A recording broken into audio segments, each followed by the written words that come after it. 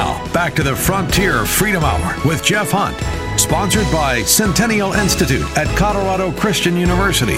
Here's Jeff Hunt.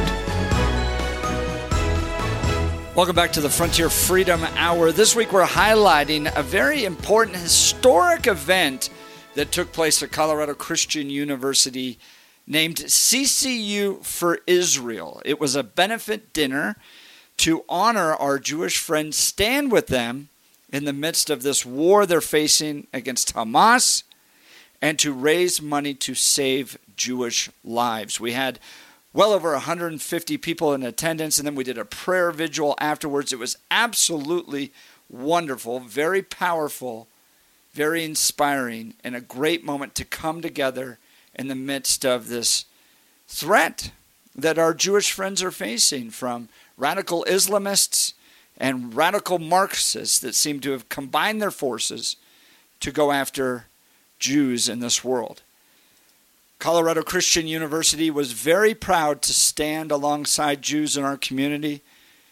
Speeches were given by the president of Colorado Christian University, professors, students, and now the Chancellor of Colorado Christian University, Dr. Donald Sweeting, will lay out the spiritual and historical reasons why Christians should stand with Jews in the midst of the attacks coming from Hamas and from the radical Marxists in our country.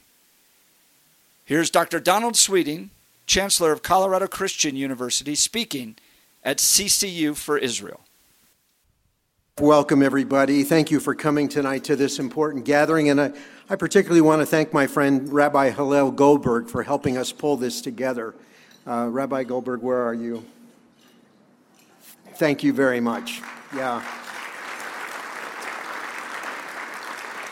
You know, like many of you, I was stunned on October 7th and the days that followed, but I wasn't stunned by the attack. I've been to Israel 6 times. I've led groups with hundreds of Christians touring biblical sites in Israel. I know how fantastic yet how small that country is. We've all heard the threats from Iran wanting to wipe Israel off the map. And not long ago in Israel, I had the privilege of taking a tour of the Israel-Lebanese border, a tour given by IDF, and we walked into some of the tunnels that Hezbollah has dug into Israel to prepare for their next invasion. And looking over the border, we looked by binoculars and we saw the guard towers, the Hezbollah towers, that were built to resemble the towers in the Nazi concentration camps in Germany. And we saw the graffiti on the postboard saying 1,000 jihadis are coming to Jerusalem. So I was not stunned by the attack. What stunned me this October was the celebrations taking place on American college campuses, praising Hamas terrorists for their attempted genocide and treating them like a legitimate movement. What stunned me in October was the eruption of anti-Semitism around the world. What stunned me in October was the deafening silence from most of our university leaders. And when they finally did speak, they spoke with equivocation. And I thought, how is this happening in the 21st century in America and in our Western cities?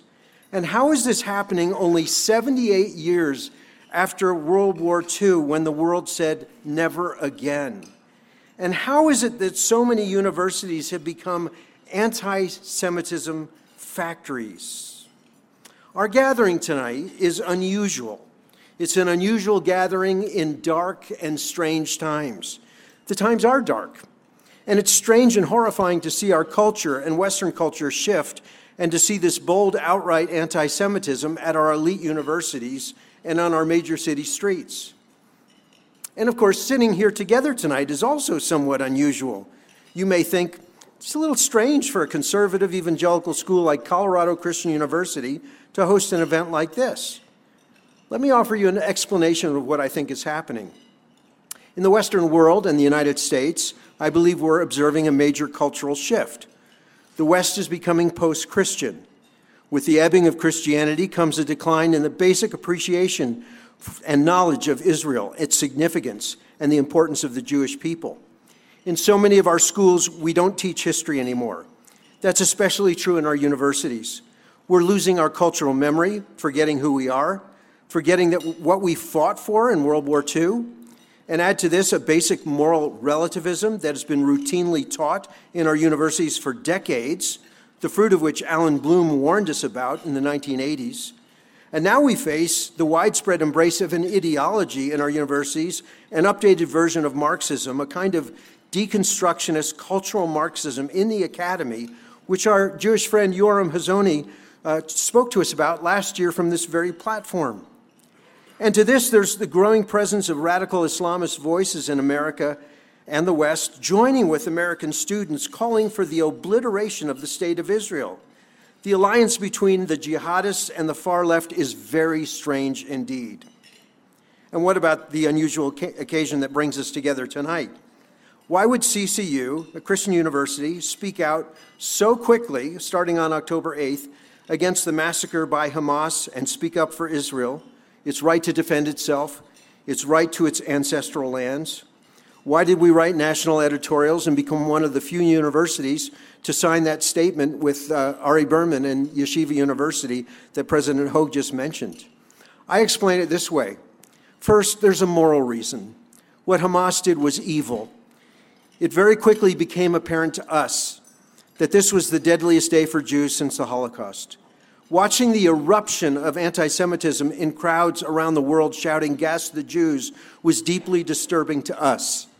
It became apparent to us that we're living in a dangerous time. And what Hamas did to Palestinian people and Palestinian Christians, using them as shields and pawns, was also evil. Second, there's an academic reason. We do teach history at Colorado Christian University. We require every undergraduate student in our residential program to take a class in Western civilization, American history, and American politics, not to mention Bible history. We also teach about the Holocaust and much more. We cannot forget.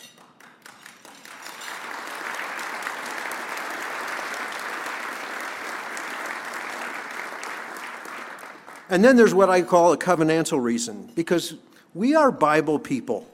And our Bible tells us that the Jews were called to be God's chosen people. We acknowledge God's unique covenant with Israel in the past and the special place of the Jews in God's plan of redemption. They have been a light to the Gentile world. And in some mysterious yet important way, we believe that God is still at work in its history. And along with that, we believe that we have a debt to the Jews, that we have not sufficiently acknowledged as Christians this debt over the centuries. And I think a great deal of the misguided anti-Semitism of Christians could have been averted had we acknowledged our debt. We've forgotten the Jewish roots of our faith. Most of our Bible is the Hebrew Scriptures. Without the Jews, we would have no Old Testament, which is what we call it, which is essential to understand our New Testament. The Jewish Scriptures introduce us to the themes of creation, fall, redemption, atonement, the promise of a new heaven and earth. Through the Jews, God gave the law of Moses to the world, the Ten Commandments, the Great Commandment, the idea of covenant. We share the same hymn book, the Psalms. We draw on the same wisdom literature. Without the Jews, we would have no church, no Mary, no Joseph, no Jesus. The gospel that we love is deeply informed by all these things. This is not to deny the differences that we have and the tensions we may feel tonight, but we love Israel and see it not only as America's best ally, but as the protectorate of most of the world's Jews and an outpost of Western civilization in the Middle East. By the way, we have a club for Israel on campus. We send students to Israel every year to do archaeological digs. Jeff Hunt and I joined Larry Meisel this past April for the opening of his new museum in Jerusalem and the celebration of Israel's 75th anniversary. And I wouldn't be honest if I didn't tell you that I have a personal reason for taking this stand. In 1944, during World War II, my uncle helped liberate a concentration camp in Austria. He served with the 71st Infantry Division of the Army and was one of the first in his division to stumble across Gunskirchenlager, the central Nazi concentration camp in Austria, which held 15,000 Hungarian Jews. When he told my family his stories and what he saw and what he experienced, it left a deep impression on my mind and heart and shapes the way I look at contemporary events. And it reminds me that we have faced dark and unusual times in the past, And in the end, darkness does not prevail.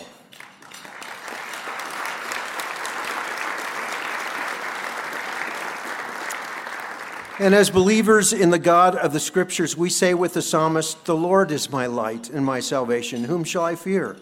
The Lord is the stronghold of my life. Of whom shall I be afraid? When evildoers assail me to eat up my flesh, my adversaries and foes, it is they who stumble and fall. Though an army encamp against me, my heart shall not fear. Though war arise against me, yet I will be confident." Friends, we want you to know that at CCU, as has been said, we do stand with you. We represent many other Christians all around the country who do as well, and we want to be a blessing to you in this dark time. That is our desire. We will work to that end. That's what tonight is for, and thank you for coming. That's the Chancellor of Colorado Christian University, Dr. Donald Sweeting, at CCU for Israel this past week, a historic gathering of Christian and Jewish leaders to defend Jews against radical Islamists and radical Marxists that seem to wish them harm. Friends, when we return, we'll hear from Rabbi Hillel Goldberg of the Intermountain Jewish News and other Jewish leaders as we continue to highlight some of these historic speeches from CCU for Israel. This is Jeff Hunt. You're listening to the Frontier Freedom Hour. We'll return right after these messages.